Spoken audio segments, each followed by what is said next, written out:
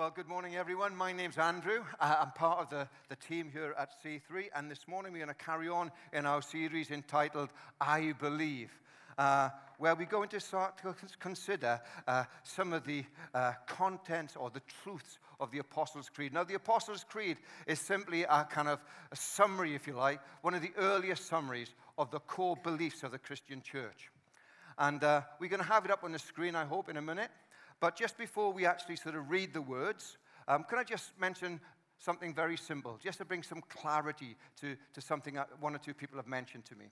Listen, when we talk about I believe in the Holy Catholic Church, we're not talking about the Roman Catholic Church of today. We're talking about the universal church, okay? So just wanted to clarify that. So, and even though I've asked you to sit down, I'm going to ask you to stand up again, because we're going to say this creed together, okay? After three. 1, 2, 3. I believe in God, the Father Almighty, creator of heaven and earth. I believe in Jesus Christ, God's only Son, our Lord, who was conceived by the Holy Spirit, born of the Virgin Mary, suffered under Pontius Pilate, was crucified, died, and was buried. He descended to the dead. On the third day, he rose again. He ascended into heaven. He is seated at the right hand of the Father, and he will come to judge the living and the dead. I believe in the Holy Spirit, the Holy Catholic Church, the communion of saints, the forgiveness of sins, the resurrection of the body, and the life everlasting. Amen. Hallelujah. What a great statement of faith that is, isn't it? A fantastic summary of what Christians believe are the core beliefs that we possess. Okay, this week I want to talk about the second line, if you like, of that creed. And it simply says this: I believe in Jesus Christ, God's only Son, our Lord. Can I just say that the creed in and of itself does not carry the authority of the Bible? Okay, it's not flawless. Bible's flawless. But what we want to do during this series is to use the kind of creed as a bit of a template that points us back to the Bible. So I'm not preaching the creed this morning, I'm preaching the Bible.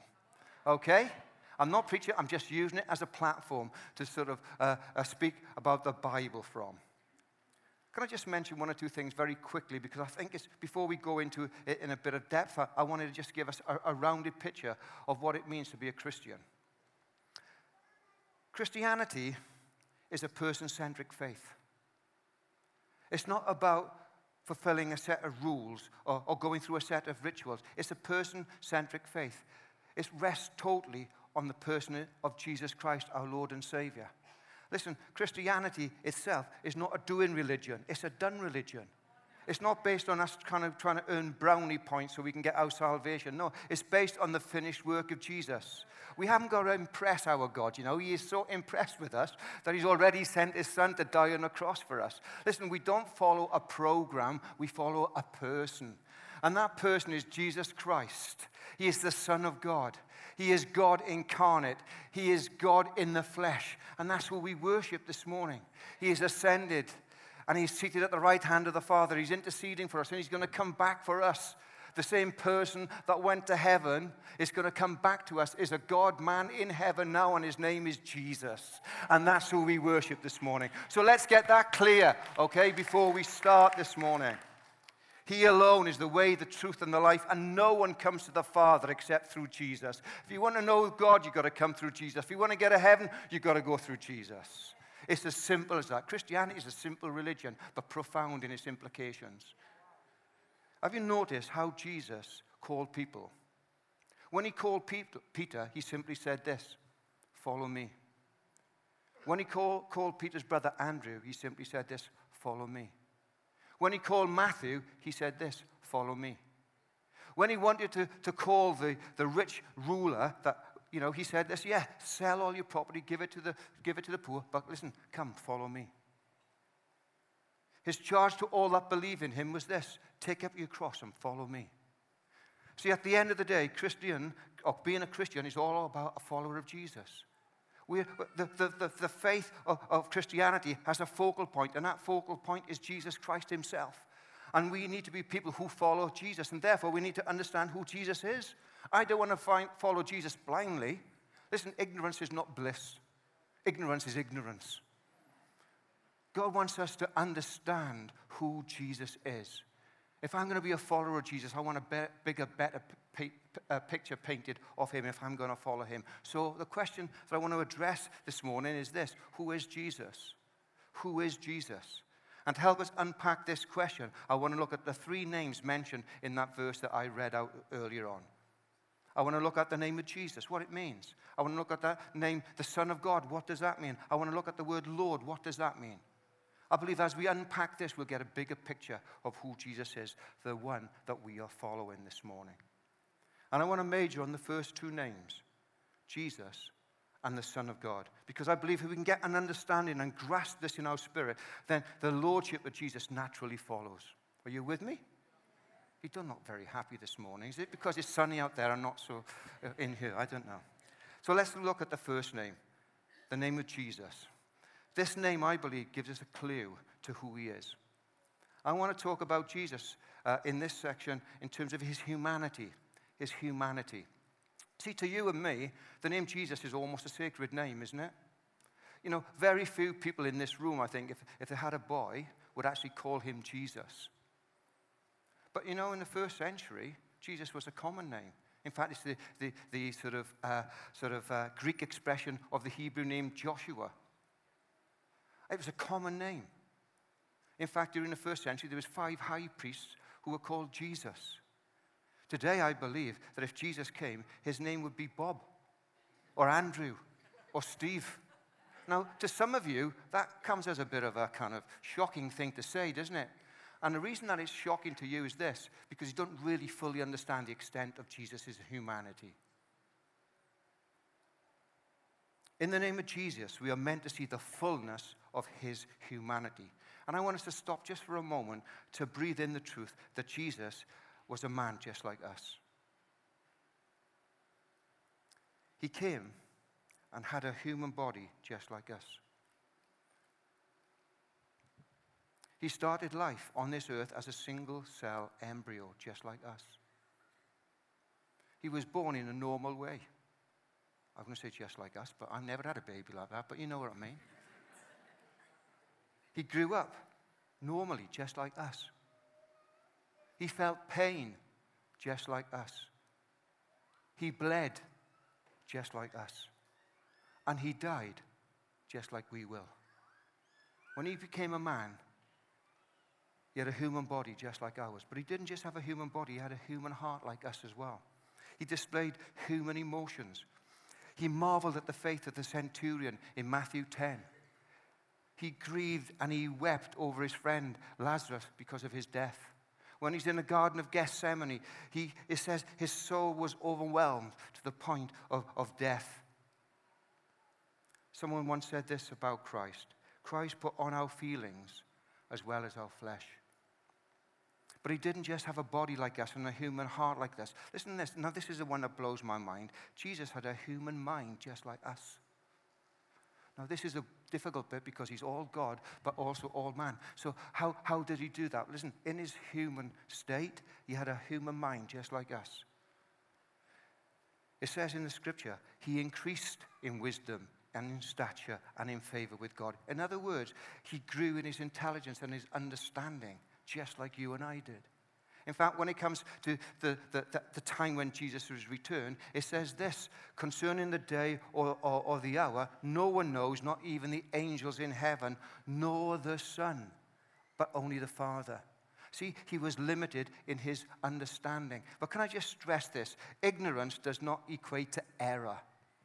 Just because he was ignorant, just because he had limited understanding as a man about these things, it doesn't mean he was in error. Jesus was never in error.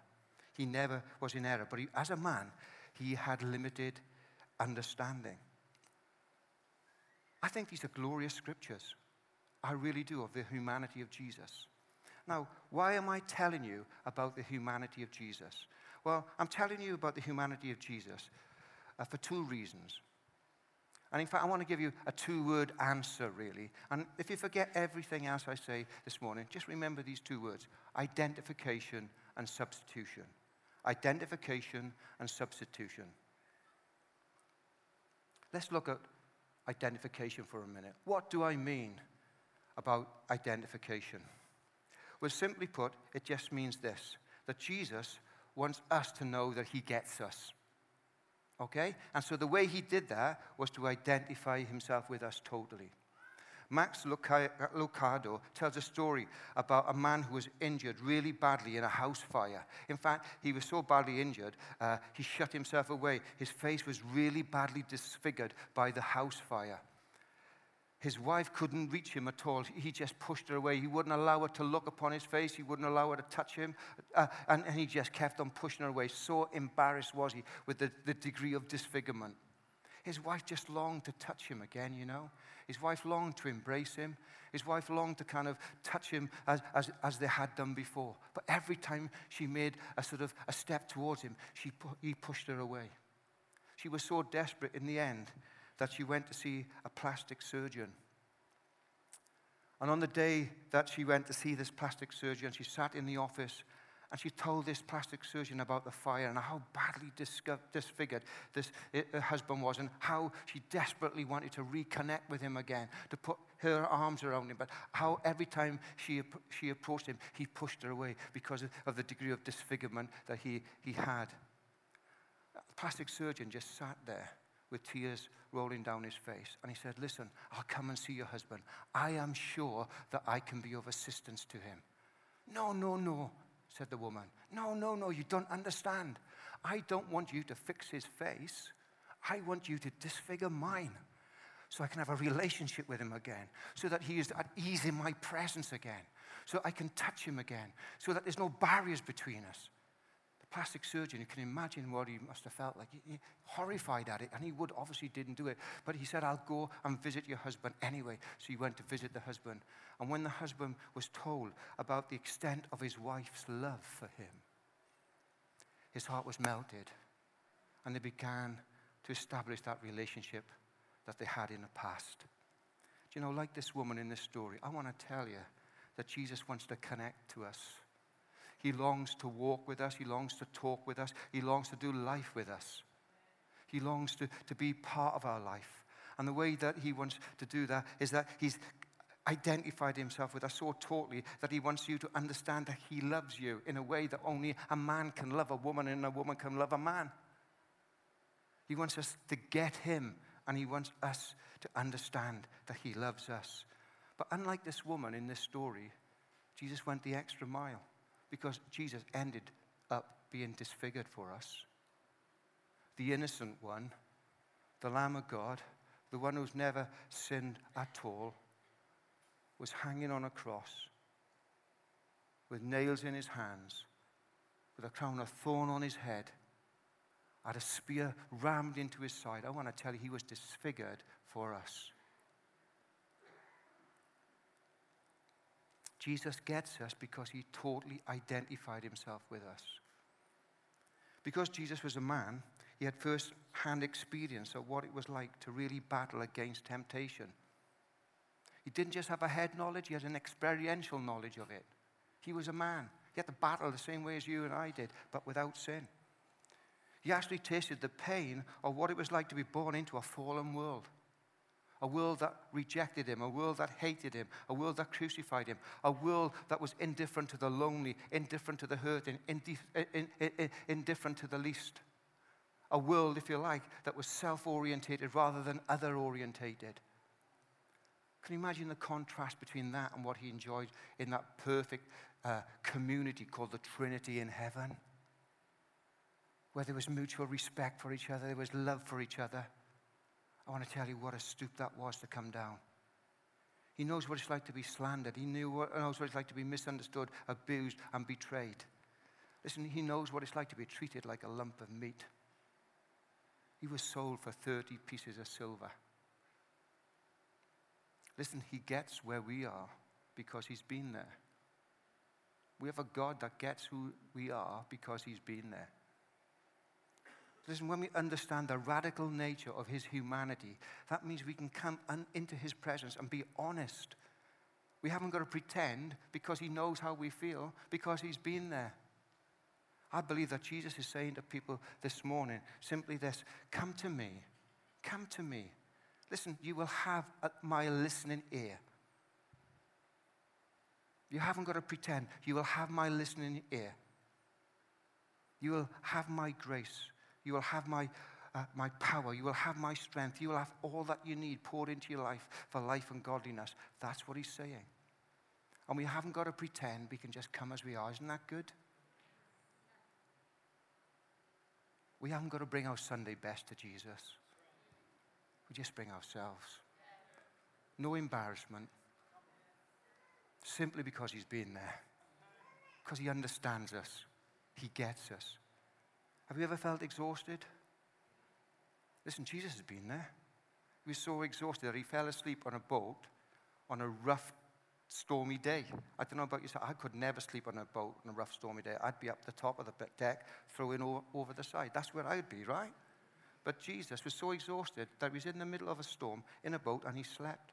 He was exhausted. Listen, if the demands of the world are crushing you now, today, and you feel exhausted, let me tell you this. He knows where you are. He's been there.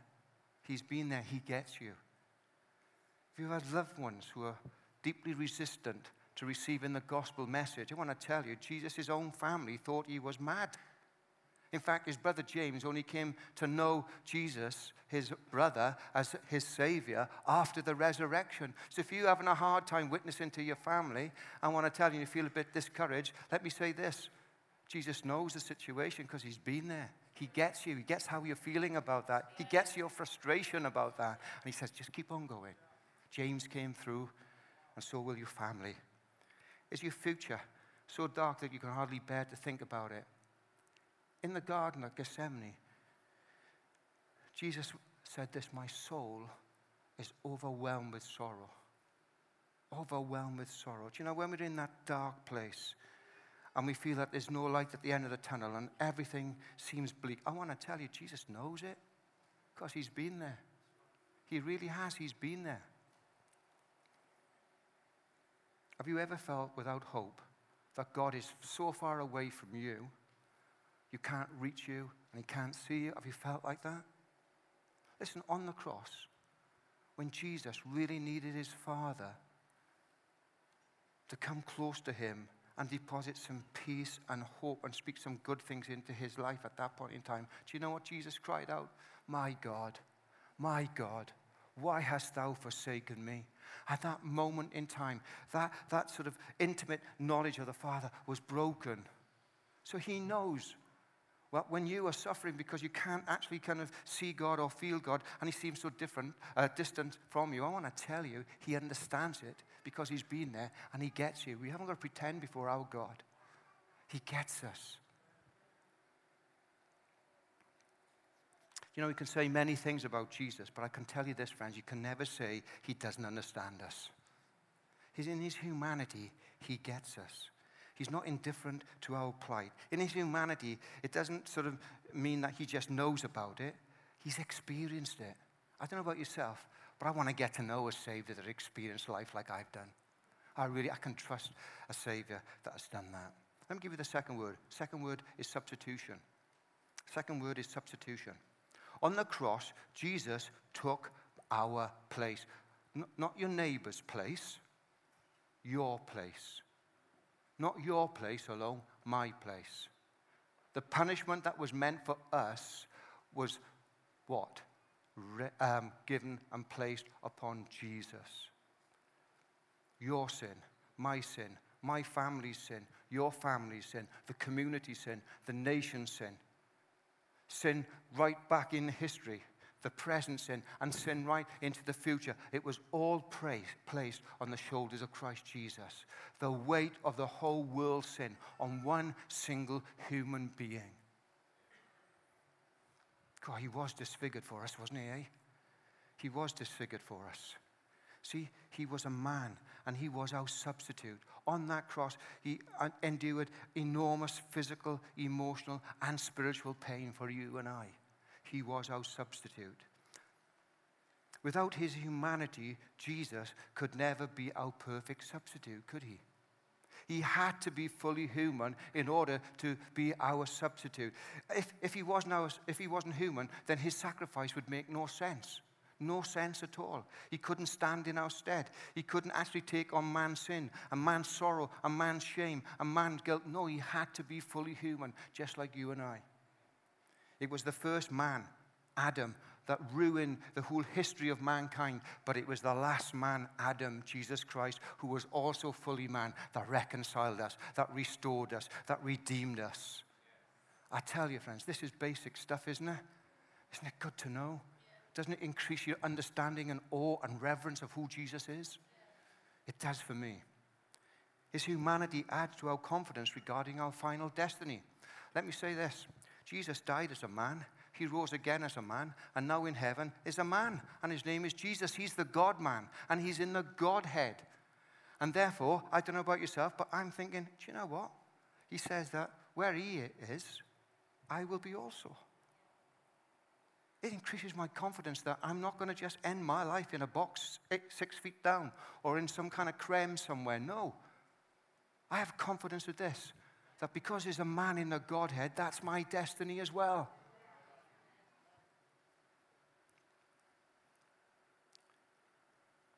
My Father's house, he says, there are many rooms. If it were not so, would I have told you that I'm going to prepare a place for you? If I go and prepare a place for you, I will come back and take you to be with me, and you also, so that you also may be where I am. What a great promise. Our son Richard has just bought a house in London, and he could only afford a really derelict ex-council house that had been rented out for a decade or so, and it was in such a poor state, it was unbelievable. You know, the guy had got carpets all downstairs, and he put laminate on top of the carpet. So it looks nice until you walk on it, and it's just like walking on the sea. And but I mean, that's the state of the house. And when we pulled the laminate up, the carpet was, he didn't even clean the carpet. It was just horrible. We skipped it all and everything. You know, I'm okay at DIY. But my DIY will not win any awards. But when I consider that Jesus has gone ahead of us to prepare heaven, can you imagine what kind of place that's going to be? Hey, it says in the Bible that the pavements are gold. Do you know, myself and Richard, we had some second-hand slabs to build a patio. By the time we got them in the back of the van and in the back of the garden, most of them are cracked. But in heaven, I tell you, the pavements are of gold. But you know, the best thing about heaven is that Jesus will be there. Heaven is where Jesus is. Heaven is where his presence is. And we will enter into that wonderful presence of Jesus for eternity. That's what heaven's all about. And because there's a man there, I have greater confidence that I'll be there one day as well. The humanity of Jesus is an important thing for us to grasp. Can I just say this as well about Jesus' humanity? In his humanity, I believe Jesus has lifted the concept of humanity. I believe that we've misunderstood what it means to be fully human. You see, Jesus shows us what humanity was intended to be. He really did. In his life, he painted a different kind of picture of humanity than anybody else that walked on planet Earth. See, we have a saying in the world, to err is human. I want to tell you, to err is not human. To err is sin. To err is fallen. To err is to allow the enemy into our lives. When God created us, he didn't create us so that we can err. He created us to be perfect like unto him. And when Jesus came, I want to tell you, he painted a picture of what humanity really ought to look like. And now he's in heaven as a man. And I want to tell you, when we get to heaven, we'll become more human, not less human. We'll become like unto him. And I don't know about yourself, but this is the sort of stuff that really thrills my soul. It thrills my soul. In Jesus Christ, we see the condescension of divinity, but the exaltation of humanity. Oh, I want to tell you, Jesus' humanity is so absolutely essential to his work as a Savior. We need to embrace the fact that in Christ Jesus, we have a God who is fully man. Hallelujah. Let me give you the second name. Second name is this, Son of God. Son of God. If the first name, Jesus, points to his humanity, I want to suggest that the second name, Son of God, actually points to his divinity. Listen, Jesus was fully human and fully divine. He was fully human and also fully God. In Jesus, humanity and divinity came together in one person. He wasn't part human and part God. He was all human and all God. He was 100% God and 100% man. Now, I don't know about yourself, that blows my mind. I can't grasp that. I can't grasp the meaning of that in its entirety. And I'm glad I can't, because he's God. I want a God that I can't fully grasp. I want a God that's beyond me. I want a God that's bigger than me. I want a God who can say things and do things that I can't understand and can't get to know. He's a bigger God than we are. In Jesus, humanity and deity, earth and heaven, eternity and time, came together uniquely and staggeringly in a mysterious way in the person of Lord Jesus Christ. There's a song, I'm not going to sing it. Okay? What a mystery. Meekness and majesty. Manhood and deity in perfect harmony. Do you know, that's the word, that's the one that we're worshiping this morning. Yeah. That's the one who we are following. I love the creed because it says this, and it inserts a little word. It says, God's only Son. The word only. In other words, it says, listen, the relationship between Jesus and his Father is a unique relationship. Jesus is uniquely related, if you like, to his Father. It's a one-off kind of relationship. And when we use that word Son of God, what we mustn't do is this. We mustn't sort of assume that it literally means that Jesus was the offspring of God. Okay? It doesn't mean that. In the scriptures, the word son often is used in the meaning of possessing someone's nature, possessing the nature of someone. And what it actually says here in context is this. It says that Jesus is the only Son of God, and in that it's saying that he possesses the very nature of God. And we know from Philippians 2 that not only did he possess the nature of God, but he was God in and of himself.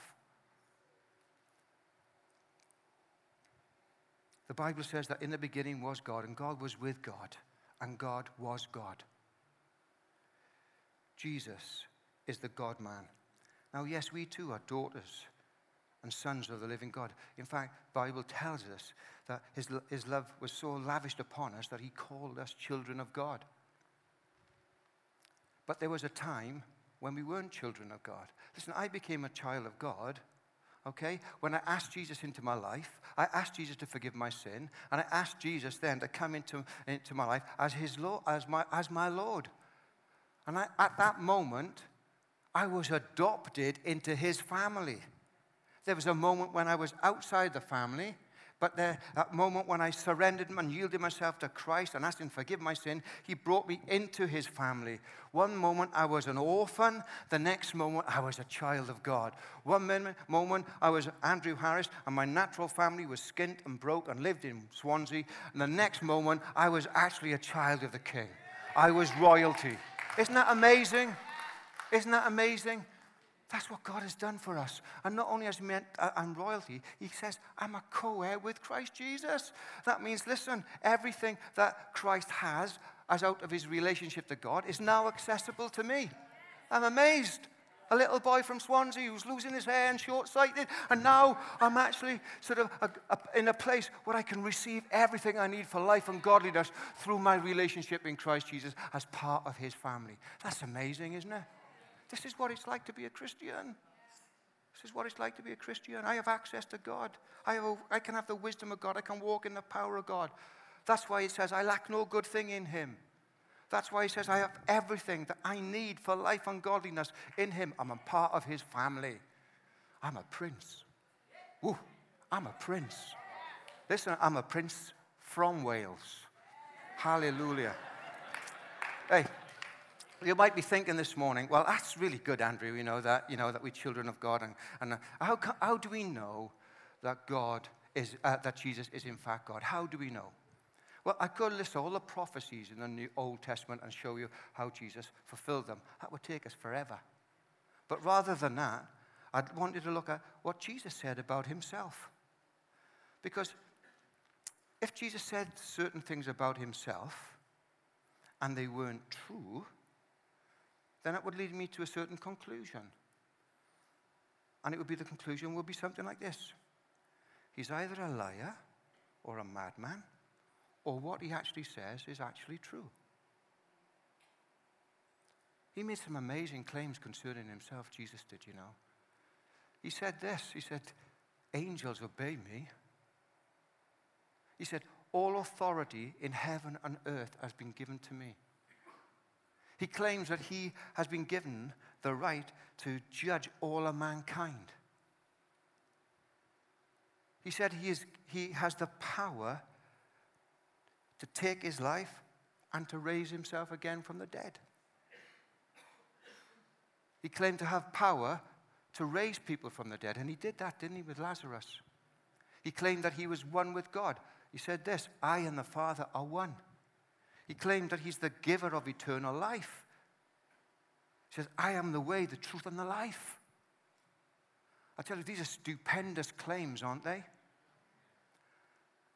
But anybody, in one sense, can just make a few claims. But the wonderful thing about Jesus, he went on to substantiate the claims by doing things that only God himself can do.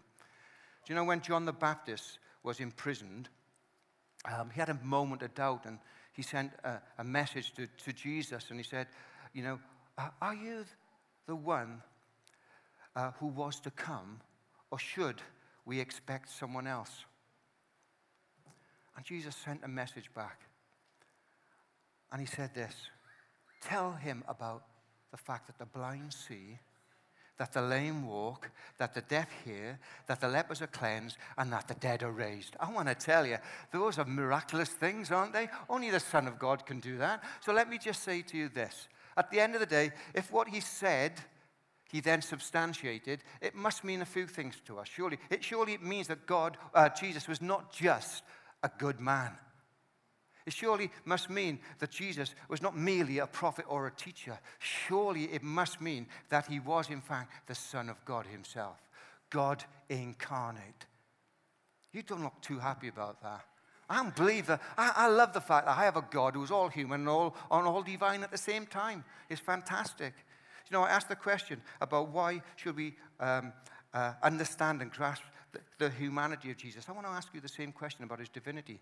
Why should it be important that we understand and grasp the divinity of Jesus Christ? Well, let me say this. First of all, it sets Christianity apart from every other so-called world religions. Other religions have gods with a small g and holy men, but only Christianity has a holy God-man. Someone who is fully God and fully man, coexisting in the same body and in perfect symmetry. It sets it apart from everything else, from every other religion. No other religion claims to have a holy God-man who is 100% God and 100% man. Now listen, I know that Jesus is not the exclusive revelation of God, because the scripture tells us that nature itself shouts out who God is. The stars proclaim his glory. But I want to say this to you this morning. He might not be the exclusive, but he is the conclusive. He is the conclusive revelation of who God really is. If you want to know who God is, then you need to look to Jesus. If you want to know how God thinks, then look to Jesus. If you want to know how God feels about circumstances, then look to Jesus. If you want to know how God will act in certain circumstances, then you look to Jesus. Jesus is the final and ultimate conclusive revelation of God himself. There's no other coming down the line. It's Jesus and him alone. Jesus, it said, limited himself by becoming fully human. But Jesus did not lessen himself as he remained fully God. And he needed to be fully God in order to complete our salvation. How else could he pay the price for the sin of the world? The sacrifice needed was an infinite sacrifice. If he was just a man, then I want to tell you, he's part of the problem, not part of the solution. He really is. He would have been part of the problem, not part of the solution. No, there had to be an essential difference between Jesus and the rest of humanity, and there was. Because Jesus was fully man, but also fully God. And because of that, he actually could pay the price for us. That means that our salvation is free to us because he pays the ultimate price. God gave himself in Christ Jesus to pay for us. That's marvelous, isn't it? It also means that we have a perfectly fitted mediator between God and man.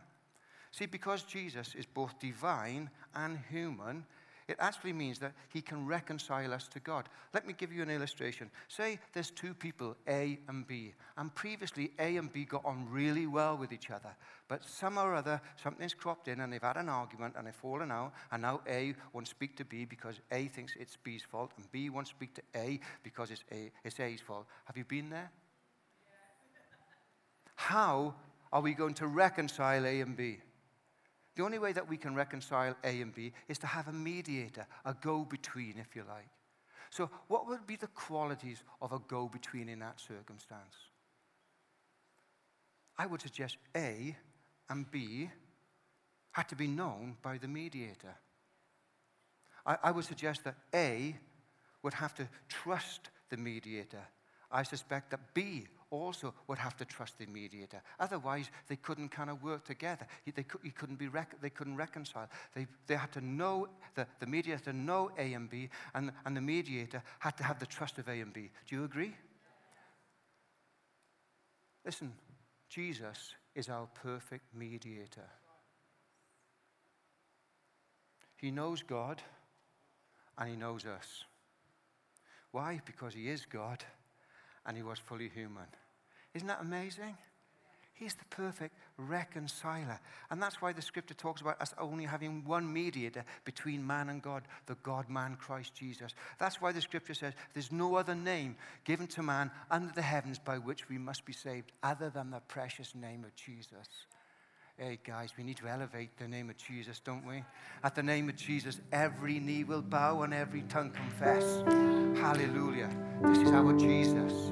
This is our Jesus. His divine stoop was amazing.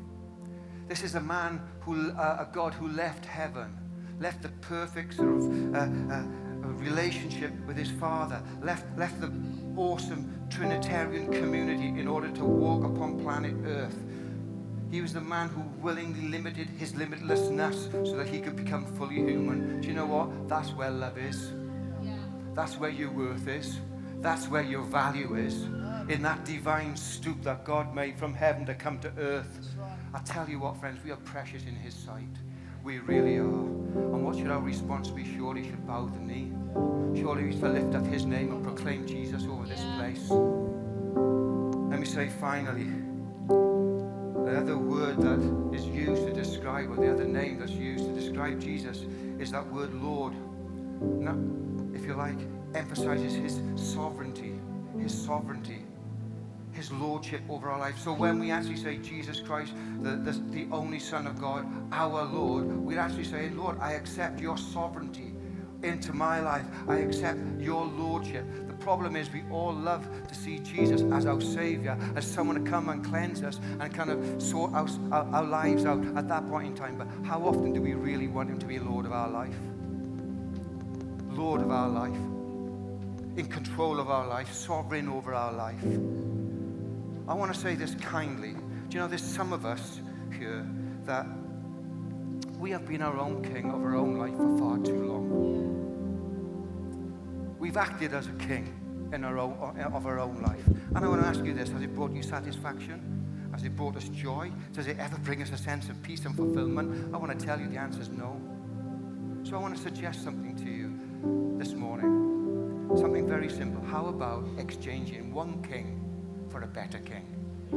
This is not the king that you've got in your head, not a tyrant king, but the king that left heaven for you, a king that died on the cross for you, the king that's taken our sin, a king that actually bears already the scars in his hand and has a hole in his side in heaven as a constant reminder of his love for us. That kind of king I can serve. That's the kind of king I can serve. And then the wonderful thing is this, friends, when he calls us into his kingship and into his lordship, he equips us with all the authority that we need for life. All authority in heaven and earth has been given to me, therefore go.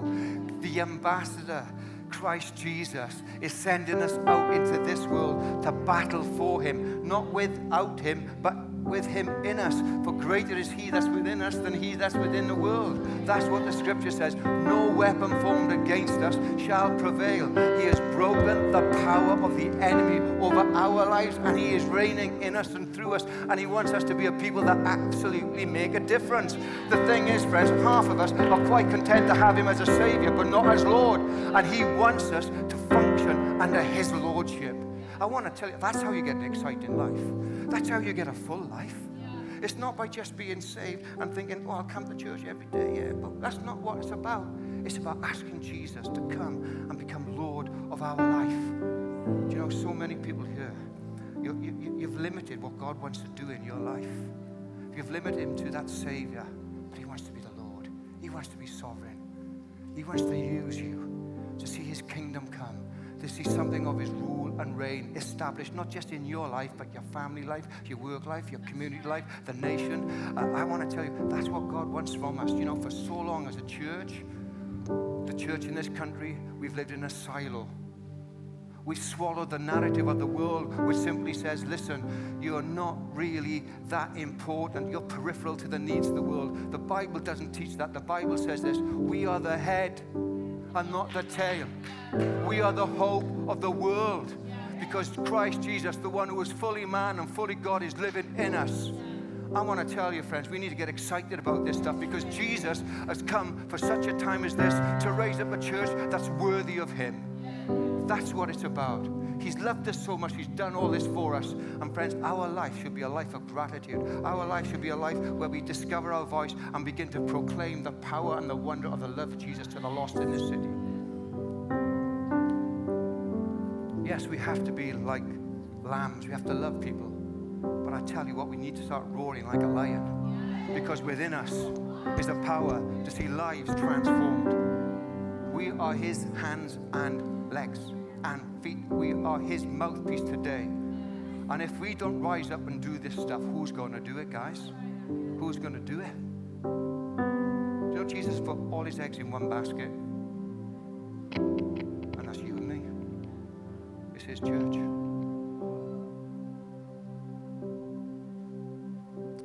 I dare you to rise up.